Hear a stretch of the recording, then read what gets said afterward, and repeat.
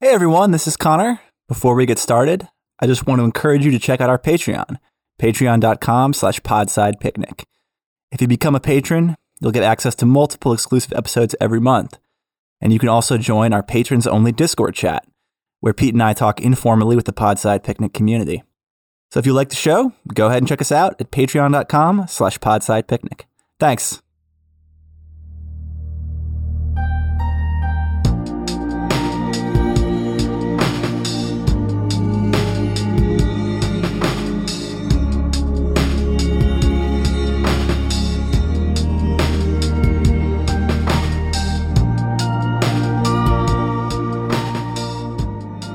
Welcome back to Podside, everyone. This is, of course, Carlo, and I am, of course, joined by my intrepid co-hosts, Chris and Kurt. Hello, gents. How are you? Doing well. How are you doing, Carlo? I'm doing fine. I'm doing just terribly. Terribly. Oh, no. Someone has taken the sun and put a sword through my Empress. And I don't know. I don't know what I'm going to do about it. Also, I'm in this weird ape dungeon. It's really a bad situation. So really, going really what badly. What we need here is more female psychers to keep the Empress alive. So we're going to be, for our next installment of Animation Month, we are watching Empress of Darkness. A story about really what a fallen into darkness empire needs, which is really an alpha. So, Kurt, you're the one that actually sort of pointed me in the direction of this film, and so do you want to just give me a brief overview of how you found this? Because I understand it took us a couple of steps to get to this one, right? It was, yes. Okay, so I've probably told parts of this story on the Spine of Night episode, which if you haven't listened to, you should go listen to that because it was very fun. And also on our interview with the two directors of the Spine of Night, which was also very fun, and you should also listen to that.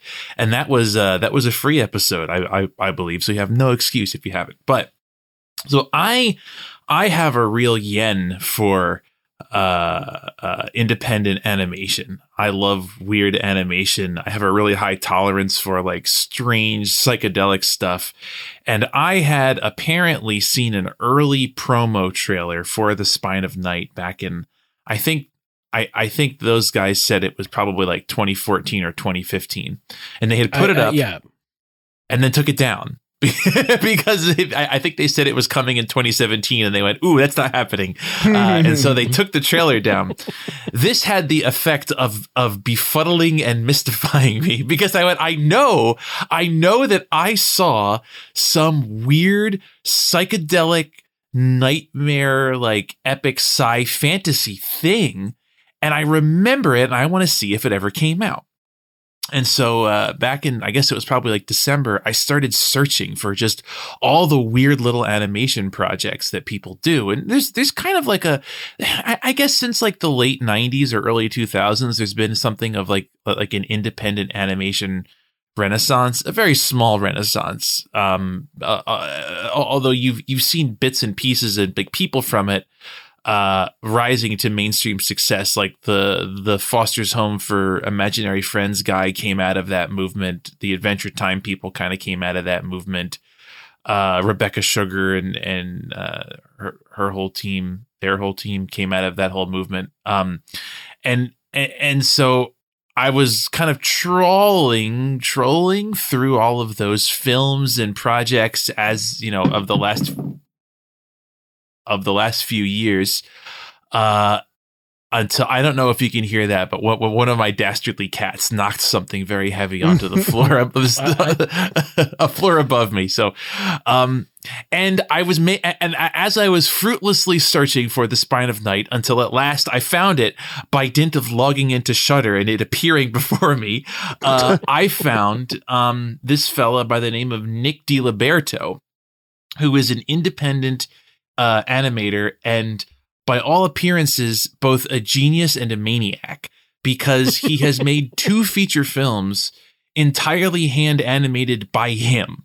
And they're each like an hour and change.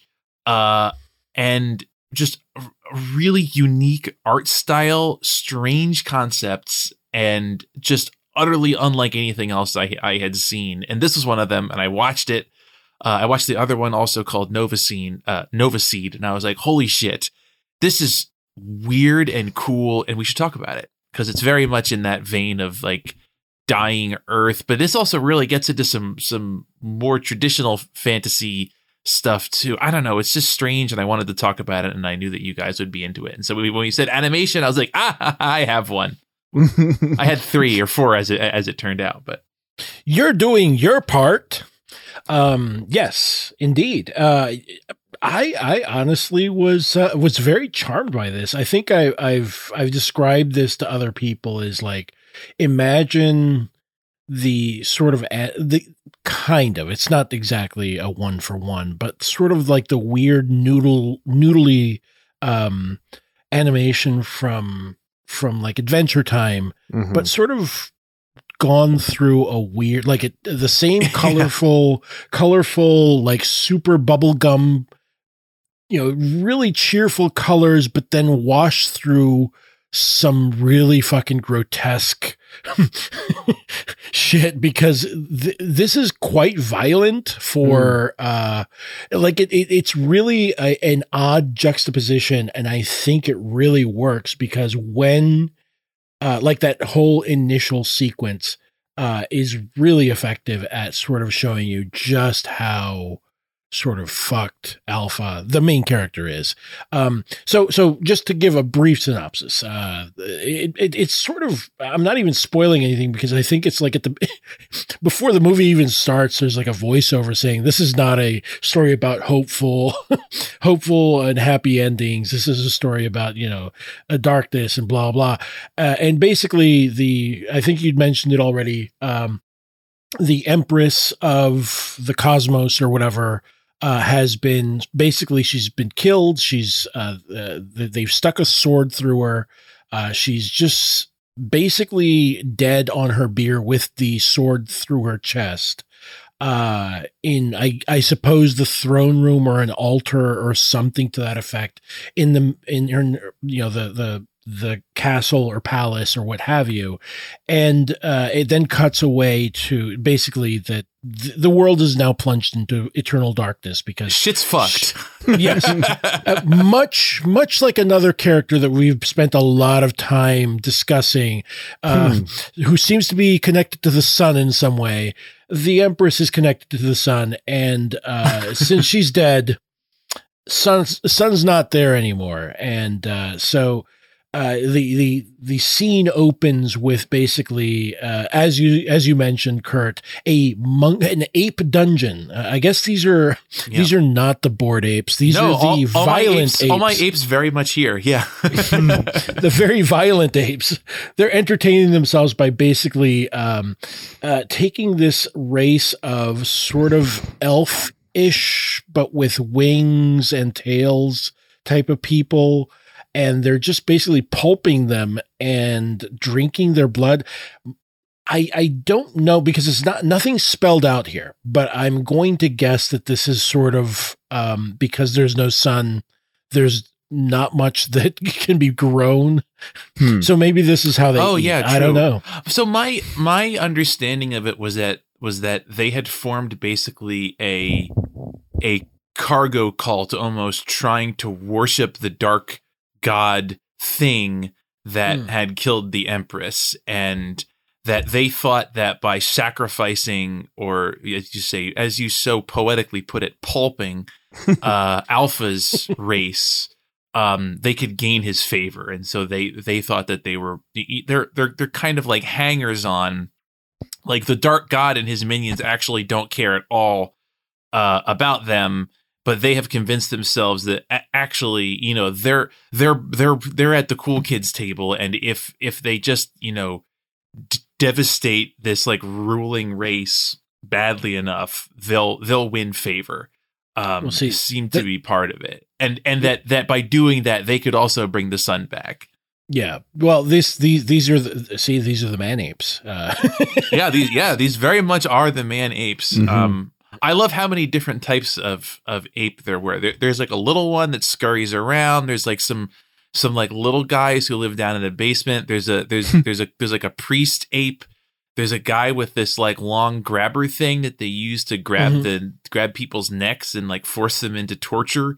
And he also uses it to fucking power slam one of the evil horde at one point onto his head. His brains blow up. Yep. Well, don't forget the little, the little cook apes that have the long spoons. Yes. Yeah. Who do alpha solids, surprisingly. Yeah. Yes. Also, and the one that's the most grotesque is the one that's like set up to basically chain, sort of inspect the members of Alpha's, cohort, who are then sort of like, basically they clap a shackle around their necks, that is then connected to a chain that pulls them inexorably into the pulper, basically. the juicer, if you will. The great ape. Yeah. Is the juicero. Go ahead. I think like I liked in this scene in particular, I love how like detailed everything is. Like it's way more detailed than you would get in typical animation. I like some of the apes have like a cloth draped over their face, almost like mock executioner style.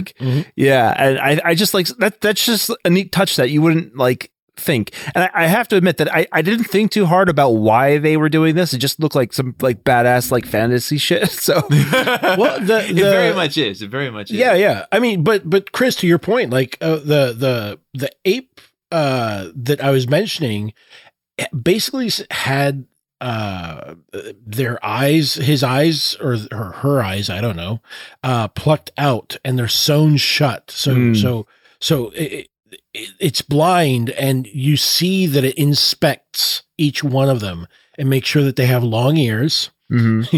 The right shape of ears. I didn't catch that. Yeah. I to be fair, like I was like looking at it and was like, oh, of course, because it's, the inspection ape is blind. He's doing ape phrenology or elf phrenology. Yes. Except measuring the ears. If the ears are pointy, got to go in the pulper. I'm sorry. But yeah. So, but all of that, to your point, Chris, all of that detail really builds on that really oppressive, sort of like very propulsive feeling that Alpha's fucked. Mm-hmm. Yes. Yeah, it nothing works. good is happening. Absolutely nothing good is happening. It's just like it feels very fascist. Like it's a very mechanical, just like, this is what we're doing, and you are grist in the mill.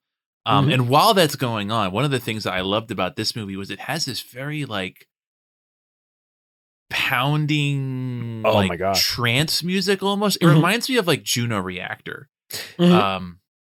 And it really gives it this weird, like this tension and this sense of almost like dreamlike propulsion, where you're just kind of flowing along, like in a fucked up river. And you're like, well, I wonder what's around the next bend. Probably nothing good. Yeah, like the drums are so loud. I feel like it's almost like it's probably like clipping. Like it's like it felt like it was going to bust my speakers. Yeah, the sound mix is unusual in this, because it's worth mentioning that Nick Neal, all the sound is like Foley sound. It sounds like they got like pots and pans and stuff and were like hitting it to make sounds. So like, when somebody drops the sword, it sounds like a metal cup being dropped on the ground or thrown at the ground. Most of the speaking voices are either the director / writer / animator, Nick DiLiberto, Soul animator. Yeah. Or they're one other guy, John Jelinek. Oh, I should mention the use of Foley sounds is actually a slight production upgrade over his previous feature, Nova Seed, where he literally just made all the sounds with his mouth. So like when people were sword fighting, he literally is going ting ting ting. Yeah, Awesome. The microphone was fucking rules, man. I loved that, but I also like this where it sounded like he got like a big sheet of metal for the thunder, like Looney Tunes style, and was hitting it with a mallet. That's so great. So what was I going to say? Oh, one of the things, and I'm glad you brought that up, Chris, because one of the things that I kept on thinking when I watched this was, I think in one of our previous episodes we'd mentioned sort of like offhandedly, like, oh yeah, this is the type of thing you'd be like in a club and you'd see on the screen and you'd hear the music and, you know, or have it in the background of a party, you know, just to sort of like have a mood going, you know? And this, honestly, the music and the visuals are sufficient to have like a weird, almost sort of rave party going on. Just throw this up on big screens, pump up the soundtrack to this, and just let it go, man. Because honestly, it'd be a bad vibe, but it would be a good rave. Yeah. Yes, indeed. So I mean, obviously, the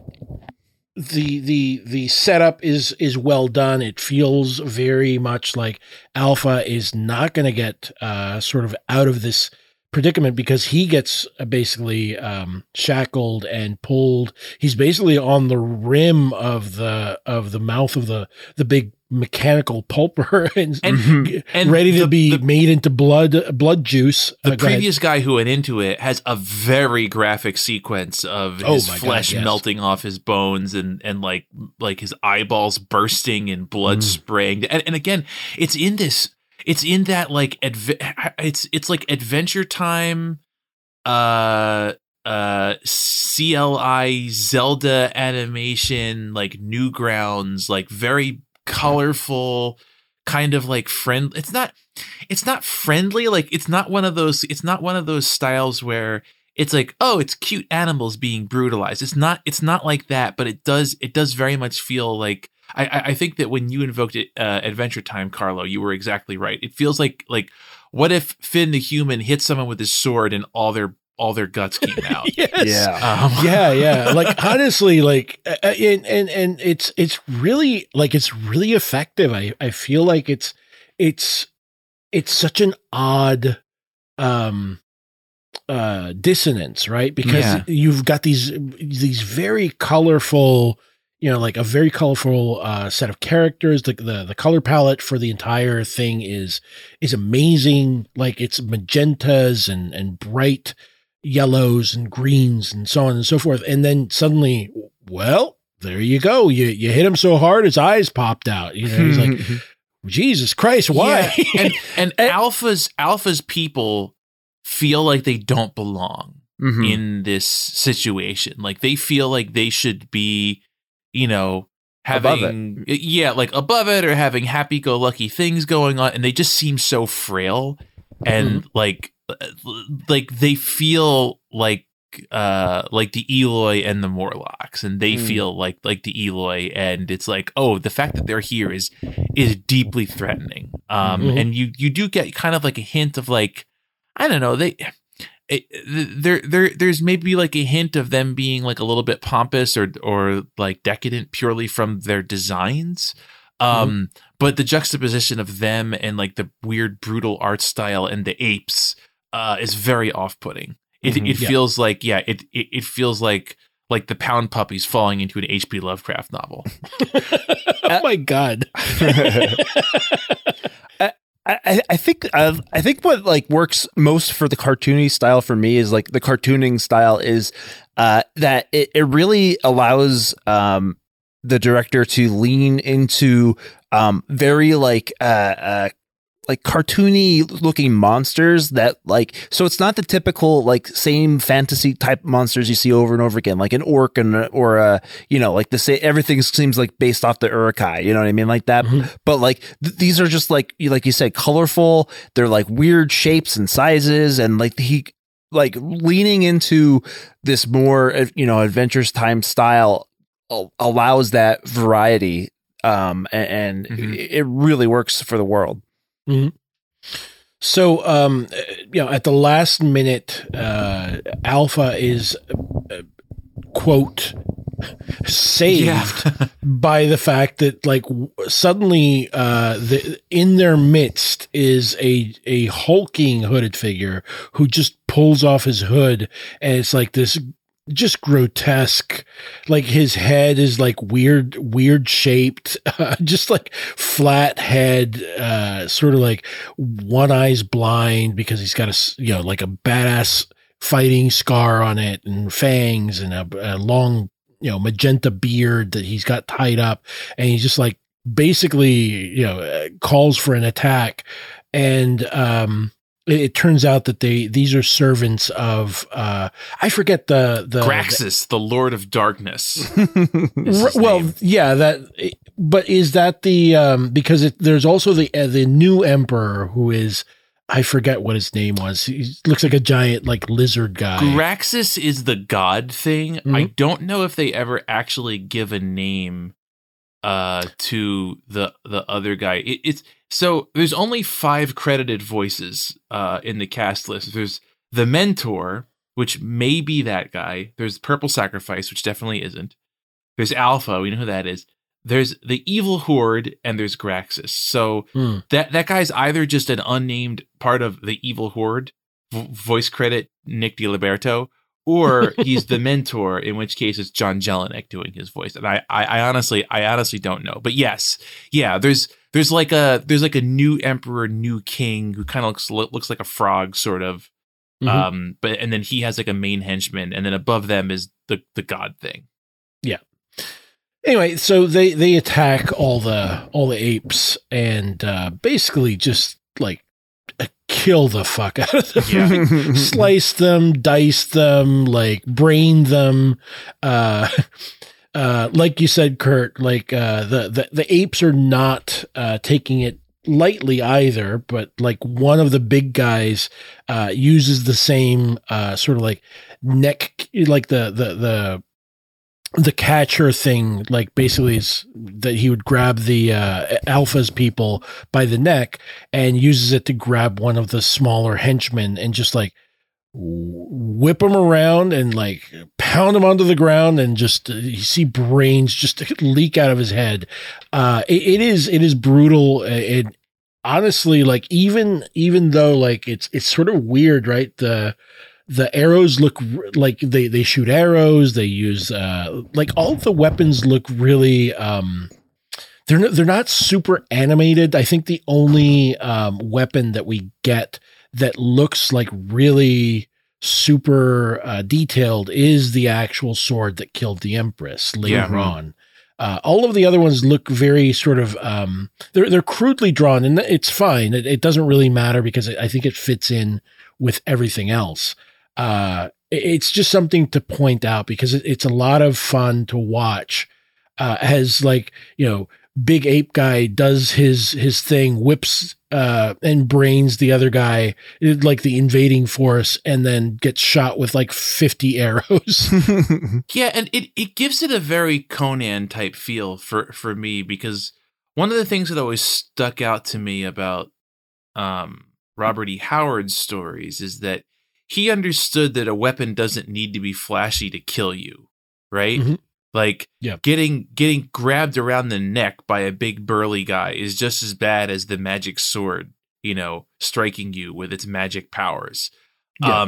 It's a very unsentimental depiction of like fantasy violence. It's just like, well, this guy's got a sharpened stick and he stabs you a bunch of times with it and all your blood comes out, and that's how it ends. It's not this kind of like epic. It's not like an epic violence of like, oh, they're having a duel with lightsabers. It's just like, well, that guy is dying now. Mm-hmm. That's what happened to him. Well, and to your point, like the main commander, the guy that was hidden and has the one eye, basically is just holding like two, basically looks like two machetes. Yeah. So it's not even like, yeah, like you said, it's not trying to make the weapons look like super romantic or anything like that. It's like these will fucking kill you. That's all you need to know. Nobody's doing like epic sword fighting stuff either. They're just kind of running up to people and stabbing them a bunch of. It reminds me of the way that like prison fights are depicted in movies, where it's like this guy's got a sharpened screwdriver and he grabs someone's arm and lifts it up and stabs him a bunch of times in the side. Yep. And that's it. That's all that it takes. It doesn't. They don't need to square off and be, flipping it. Like they don't need to be doing, Game of Thrones, cool sword guy stuff. It's just brutal. Mm-hmm. Yeah. Well, and so in the midst of this, Alpha manages to basically break free of his chain after some sort of like trying to evade things. I believe it's the giant ape guy that gets killed. Just basically yells to escape, and he tries to fly. Because he's got these little sort of wings, and he does. He tried because the entire layer opens up into the sky, and so he tries to do that, and one of the arrows clips him. So then he has to resort to just like running, and he manages to escape in the midst of all this carnage. Like you said, Kurt, the little cook monkeys, basically, it's sort of funny, but then like you realize that they're both doomed, because all they have are two long wooden spoons. Long spoons, yes, they have long spoons, yes. That they just like conk the guy that's trying to shoot him again. They conk him on the head several times, and then like they get killed.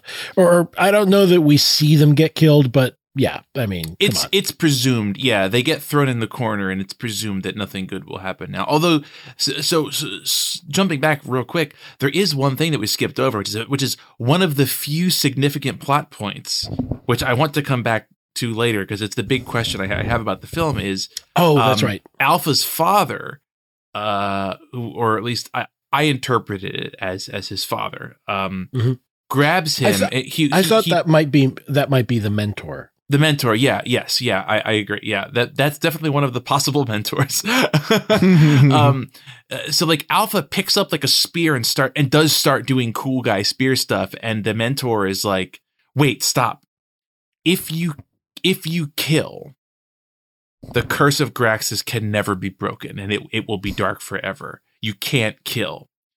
And so he drops the spear and runs, basically, and that's like one of the few pieces of plot information. There's very little dialogue in this. That's one of the few pieces of plot detail that you get in the entire thing. And so at least for a while, we're operating under the assumption that he can't fight back. Although he does kill a dog thing, so I don't know if that counts.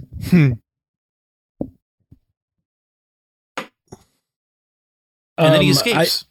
Well, I think no. So the mentor tells him specifically. I think it's not necessarily the that he can't kill. It's that he needs to get to the Empress. He needs to take the sword, but he can't use it. And that he can't use the sword is something that he says after Alpha runs away. So it's like with his dying breath, he's like, but don't use it, or something to that effect. And, well, Alpha didn't hear that part. So, we will come back to that, a little later, I suppose. Because like, there is that entire sequence, right before the ending, the denouement, where Alpha basically he goes Rambo. He takes his hair down. He's sharpening stakes. He fucks a whole bunch of people up. Yeah. It's we're not really there good. yet. Not there yet. But he's escaping, and I do. Oh my God, those weird beholder things, the flying orbs with eyes, and they look so cool too. Like again, it's another thing that they look weird, but also the colors are so just bright, and it just draws the eye, you know. It kind of reminds me of like one of the like NES or Super Nintendo like Castlevania games to an extent, where it's like it's very bright colors to make people stand out, but it's also this kind of weird, gross, blobby, melty looking stuff. So yeah, it's like they're like big eyes with mouths and little wings, and they fly Little along. wings, yeah. So yeah, I mean, this is honestly the chase sequences there is an extended chase sequence. Yeah, it's like 60% of the film. yeah. It's well done, but it I don't want to say it drags. I think it's simply that I felt so much for Alpha by this time that you're like, come on, man. Things got to start looking up somehow. Yeah. Man. Well, what I like about it is it evokes a pulp sensibility, because to discuss Conan again, one of the things about Robert E. Howard's writing in particular, and really a lot of pulp, is the care and poeticism with which they describe combat and violence and like danger. So, you know, if you read a Conan story, it's not just like Conan flipped the axe around and did some cool stuff. It's like summoning up the strength of 1,000 men. The noble son of Samaria hefted the bone cleaver, which shone with the light of the new age, and like it's just all this like very poetic description of action. So that, you know, Conan, there's a sequence that I like to quote from one of the Conan stories where it takes 5 paragraphs to describe Conan punching a lizard man. and the animation, I feel, gives that same quality, where it's got that tension of like, not a lot is, you can like, you summarized it pretty well in terms of it's a chase scene. People are chasing Alpha and he's running away. And like, there's some stuff that happens in there. Like he climbs up a tree and someone chops the tree down. He jumps to the next tree, blah, blah, blah. But it feels so involved that it ratchets up the tension. And it's just this endless, like, one moment of danger after another moment of danger after another moment of danger. And it has a much different feel to it than building up to one action that happens very quickly, the way you might in, say, a Star Wars movie, or a more stereotypical example might be Dragon Ball Z, where you spend several episodes talking about the cool thing that's going to happen. The cool thing happens in 30 seconds and then it's over. There's just a lot happening all the time. Everyone seems to be in danger for a long time. And it's exhausting to watch. And it's exhausting in the same way that reading old pulp fight scenes is. This is going to be maybe a weird comparison, but it reminds me of some of the Buster Keaton features. Yes, it's the train or the general. The general. Yeah. Yes, I was just thinking that before you said it. Yes. It's one long set piece of like, you know, a chase, and there's like goofs and gags all along the way, and he's in danger, and he gets himself out of it, and then oops, there's the next thing he has to like overcome, and it's very similar to that, and around the same like lengthwise too. Yeah, I mean, there's a sequence where he's able to find like an entrance to like some, I guess, forgotten tomb or temple. I'm not entirely sure. It's like a mausoleum, yeah. It seems like a mausoleum or shrine or something, yeah. And he finds like an offering, and he's like, "Oh, finally, some food." And he finds out that the whatever he was trying to eat was just basically it's just rotten or it's been hollowed out. It's been sort of it's not good for him anymore. So by a cool little bug who becomes his friend. Yes, that is sort of funny, right? But then it sets in motion something that it comes to bear later, right? Because he sees like these eyes pop out, and then suddenly it's like a weird creature shows up, and he's like, oh, well. And he gives the creature, he notices that the creature like limps out. It's got an arrow in its hindquarters, and he gives it, whatever he's got, because he's not going to eat it. So you might as well give it away. And manages to take the arrow out of the creature, and it runs away, which then becomes important mainly because the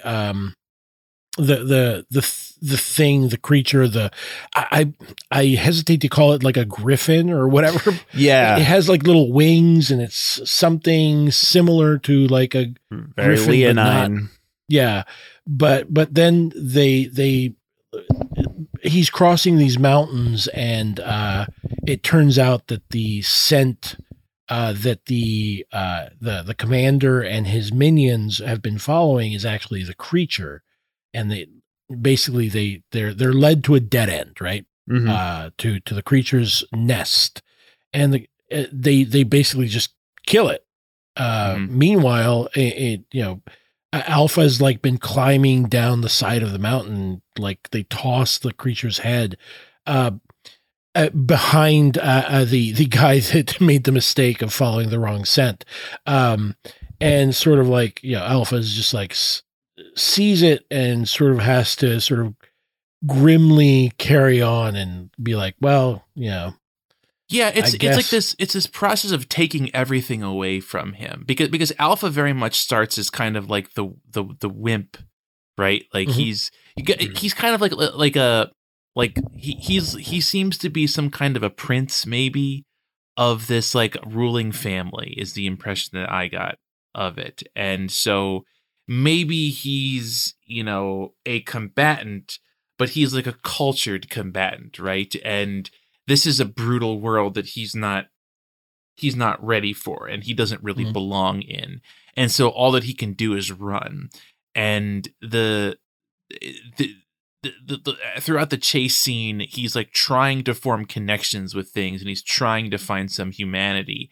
And the horde just keeps taking things away from him. And he makes this little bond with this creature, and he can't even have that. And they kill it in front of him and throw the head down.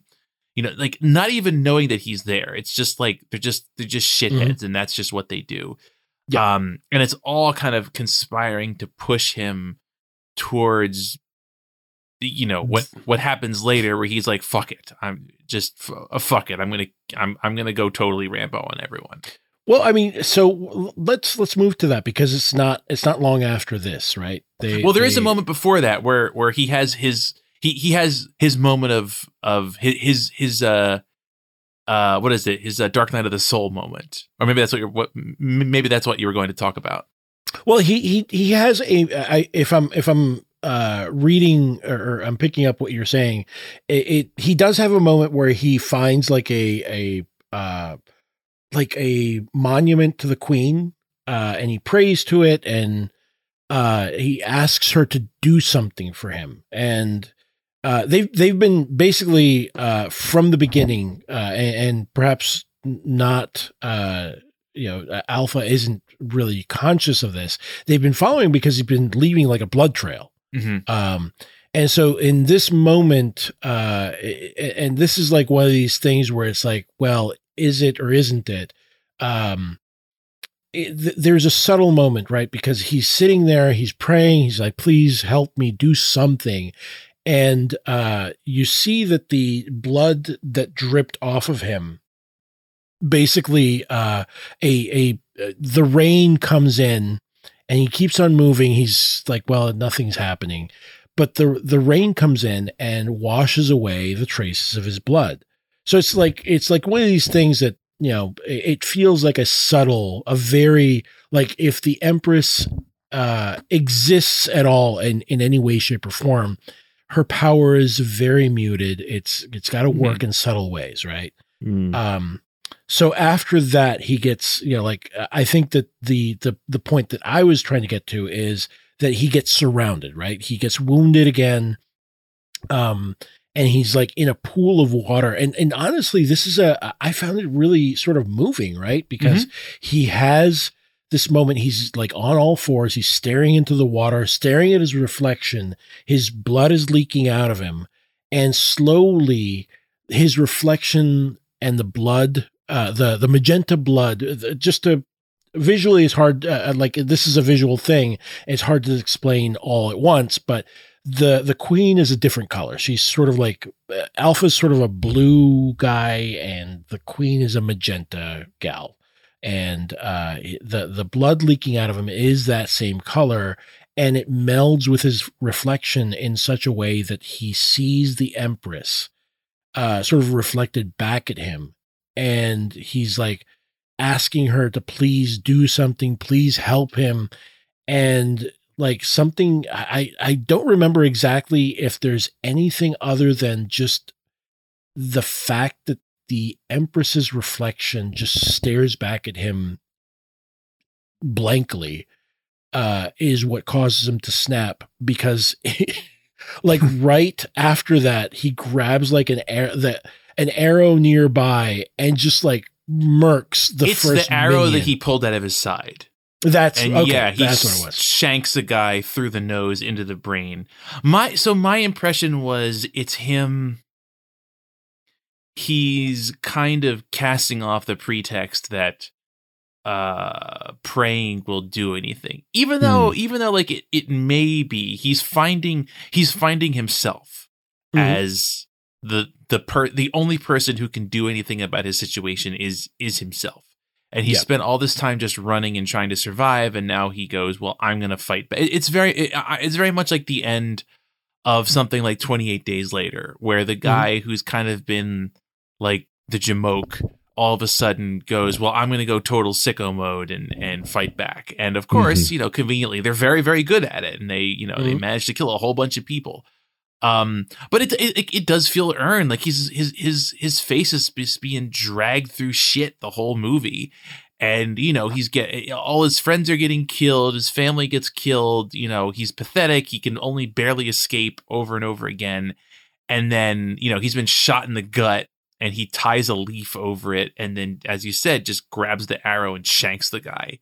And there's a really nice visual effect where they've kind of been showing his eyes with this kind of glow, like very foreground. His colors like very, very, very much pops out of the foreground. And as he reaches this realization that like, no, like you're in the real world now, there's kind of like flashes of lightning. And you see his face go from looking very animated and kind of like upbeat to being very like masked in shadow and kind of hidden. And he's got this very like empty gaze to him, where he's kind of accepted the brutality of the situation, and he's ready to deal with it on that level. I found it very moving too. For all that, like it's not exact. This isn't meant as an insult. It's not exactly like sumptuous animation, right? Like it's not simplistic, but it's kind of wiggly and a little bit wobbly, and it's got a very like it's not great to call it outsider art, because the director and animator is like a trained like artist, but it doesn't feel it feels unpolished, but in a good way. It feels raw.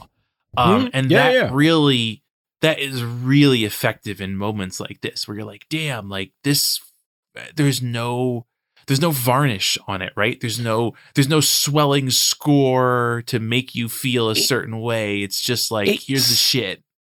I think it to your point, Kurt, it doesn't feel and this is like, it doesn't feel like one of those Pixar, like, these are the 8 steps to get the audience to cry before, 8 minutes into the movie. Yeah. Yeah.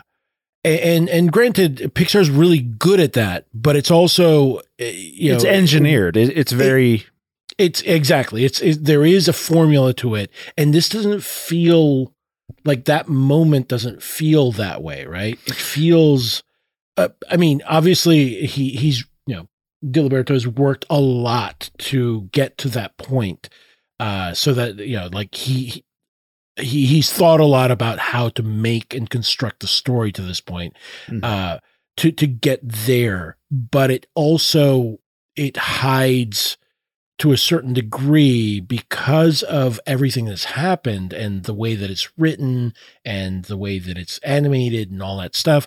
It feels like you're in it. You're not aware of this, like the stitches and how it's put together.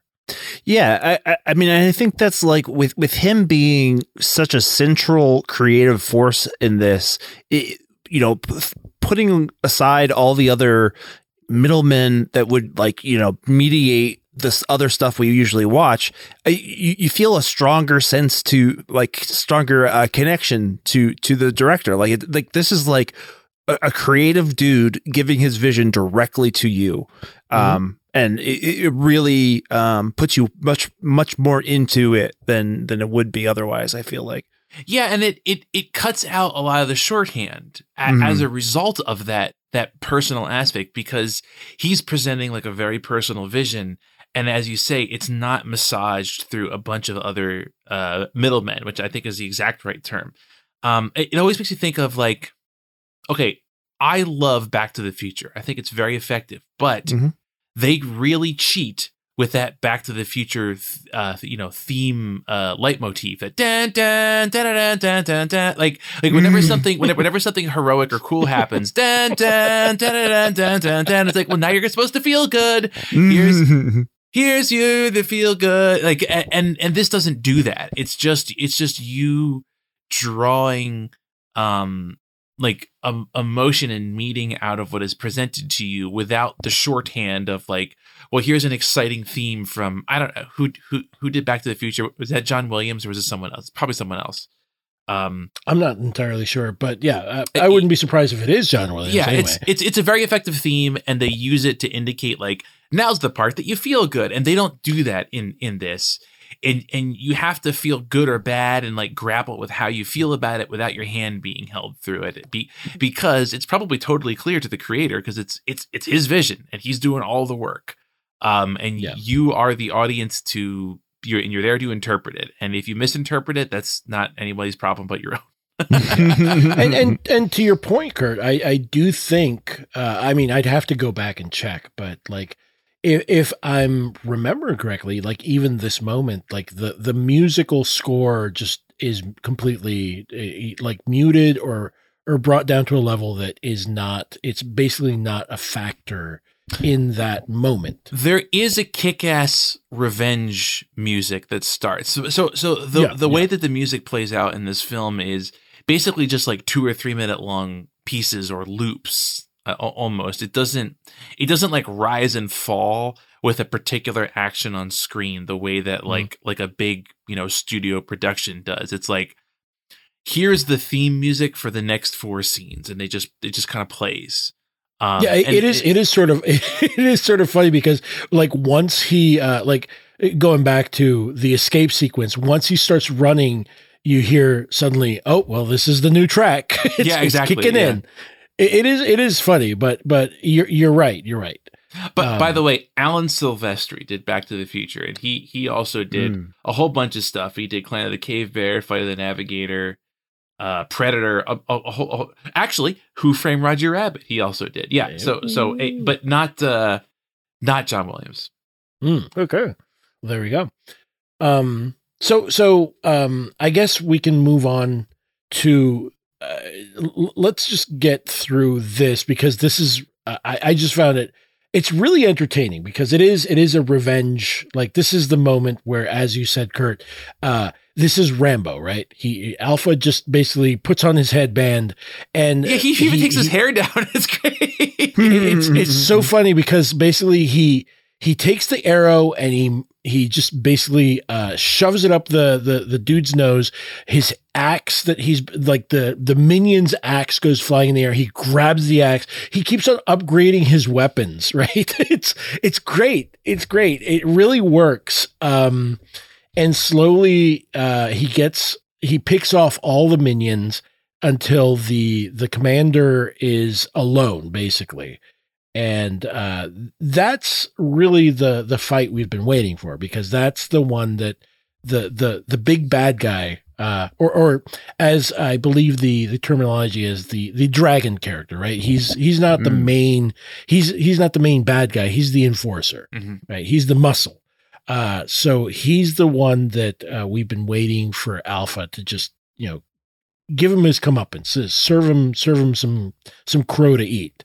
And, he fights him. The guy's just like massive too. So it's not really to Alpha's advantage to really try to go toe to toe with him.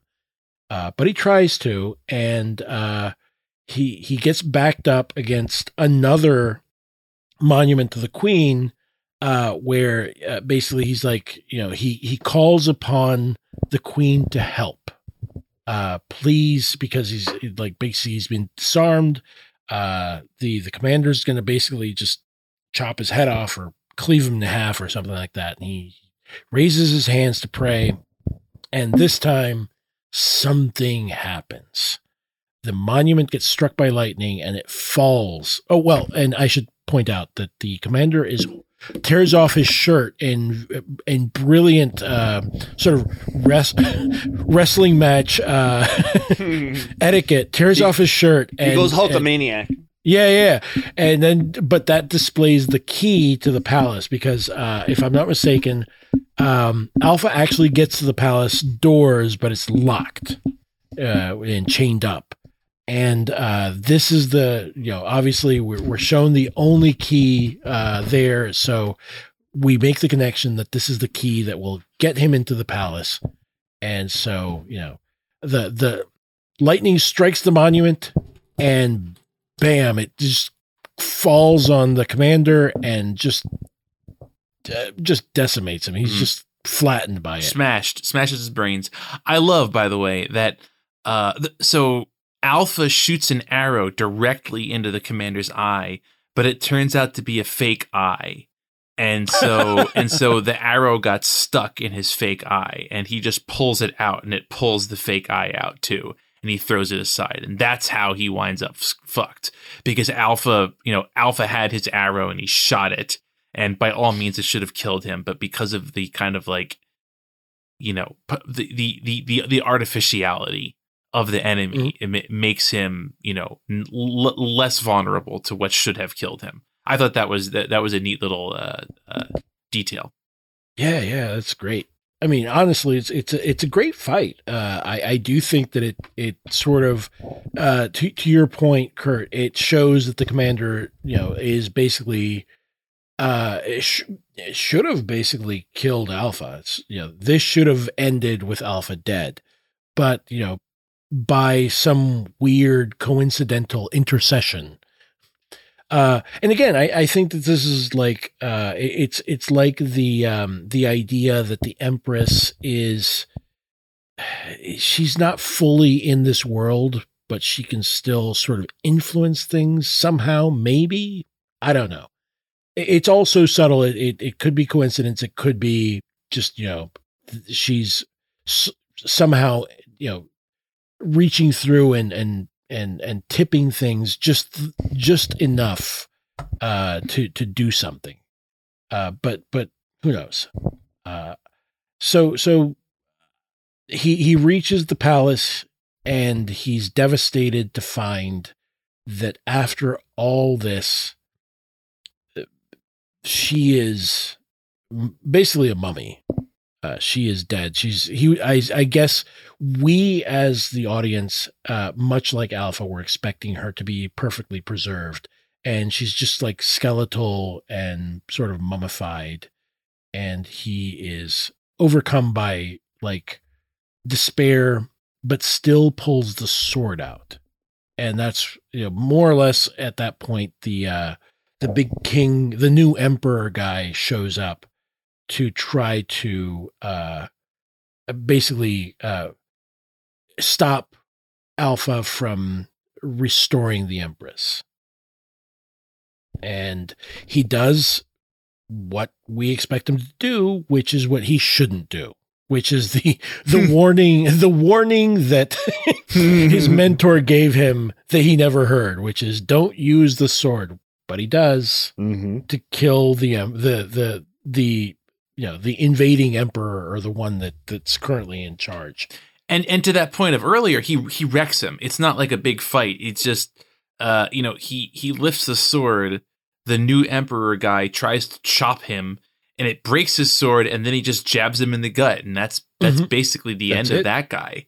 It's which is, to be fair, if you lose a sword fight, it doesn't need to be a bunch of super cool moves. You can just get poked in the gut, and that's not great. Yeah. It's not good.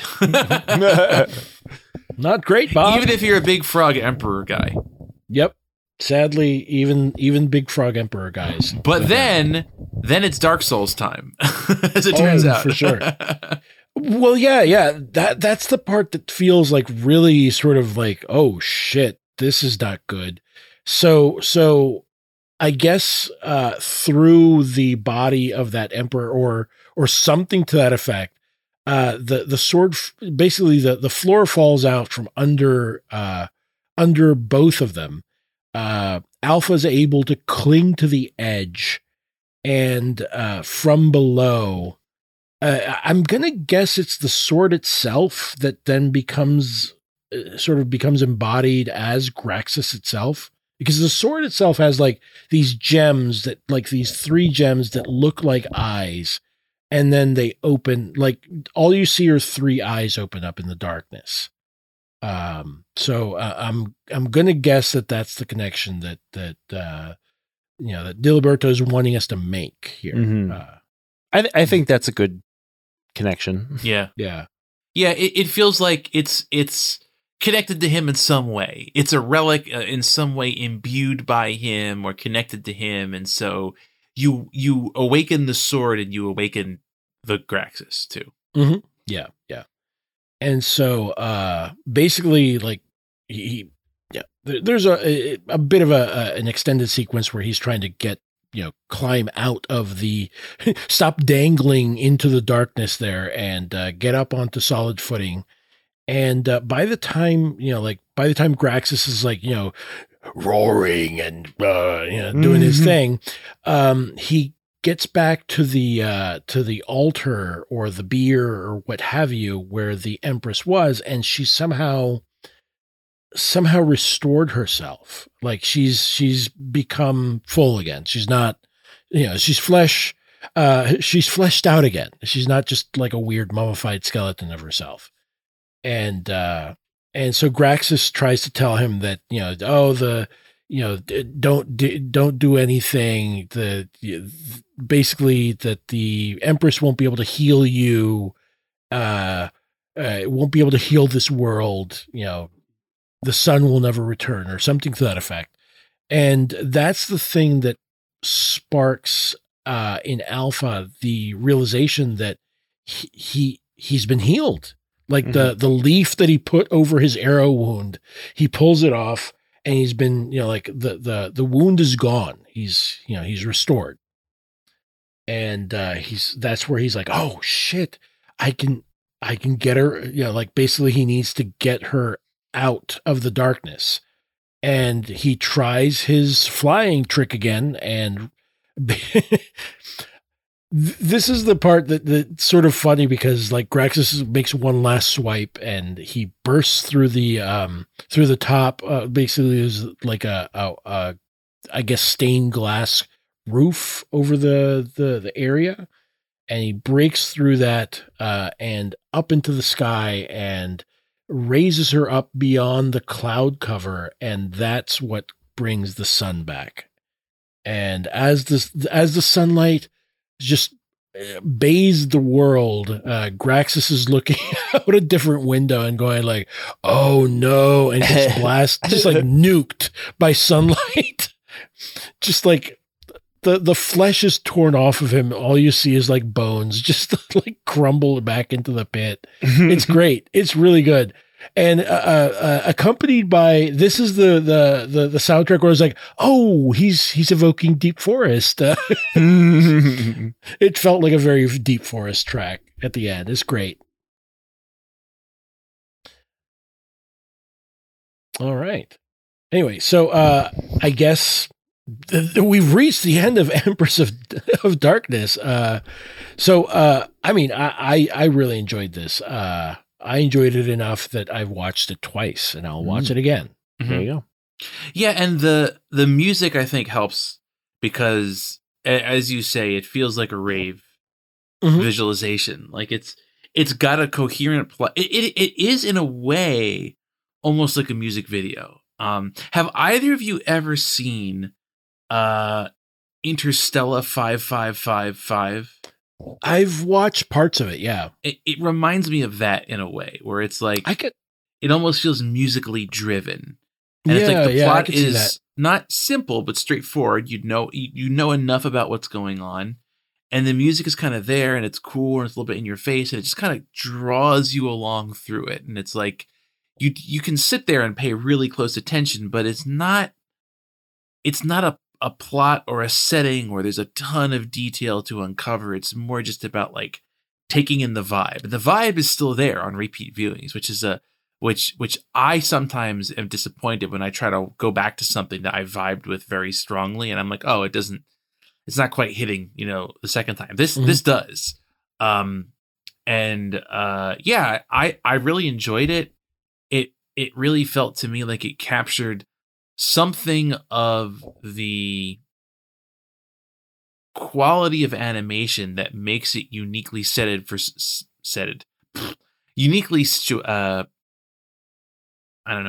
apt for certain types of storytelling, where it's like there's a lot of action.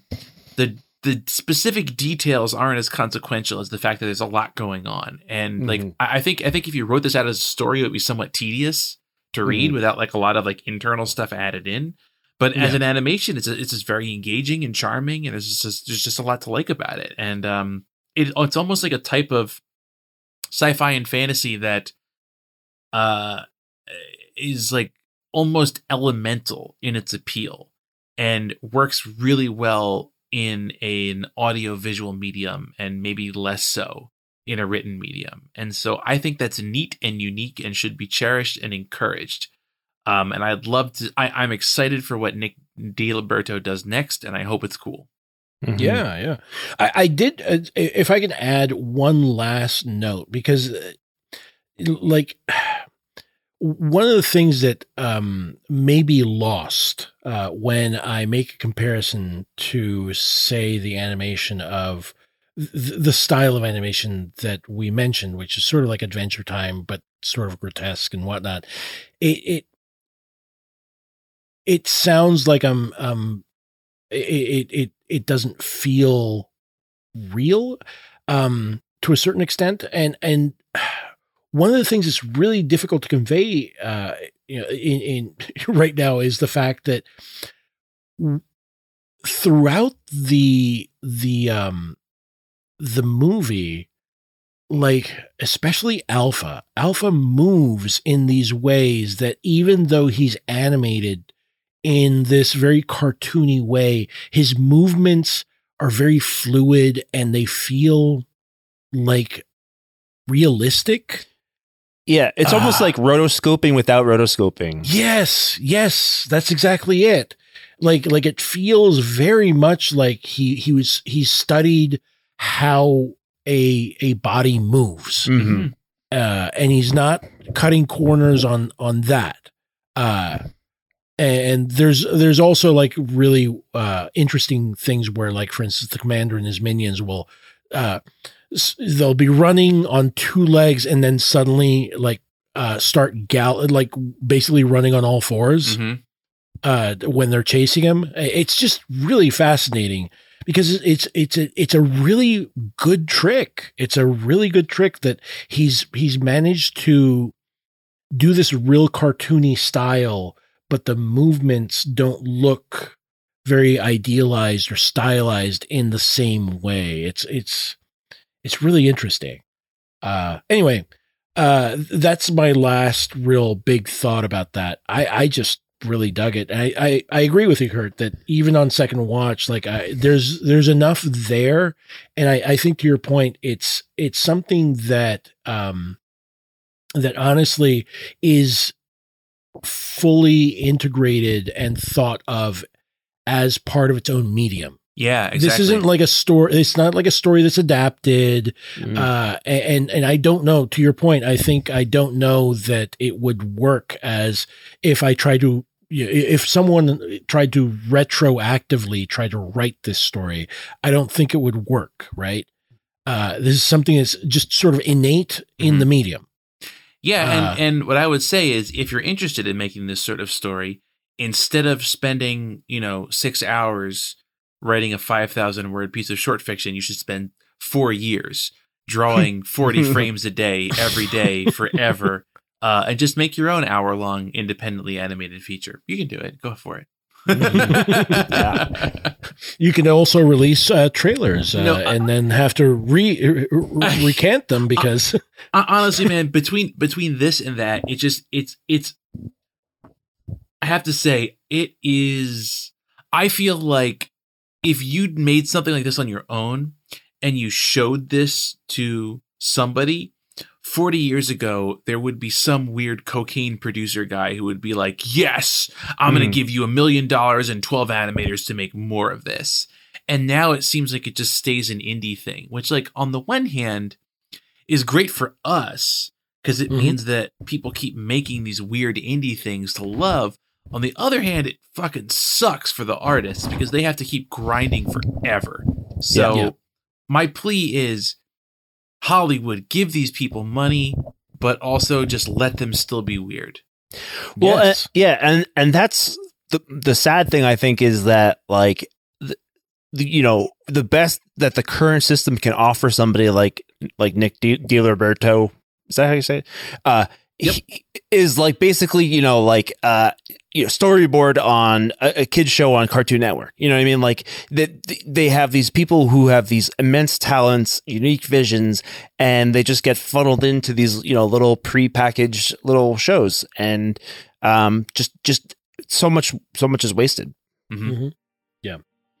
Yeah. Well, let's not.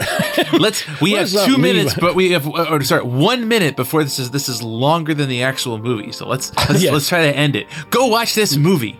Go watch it. It's great. It's great. We haven't really spoiled anything. I don't want to end on a downer note. This is actually really cool. Go watch it. All right. So thanks, gents. Kurt, thank you again for the recommendation. This is great.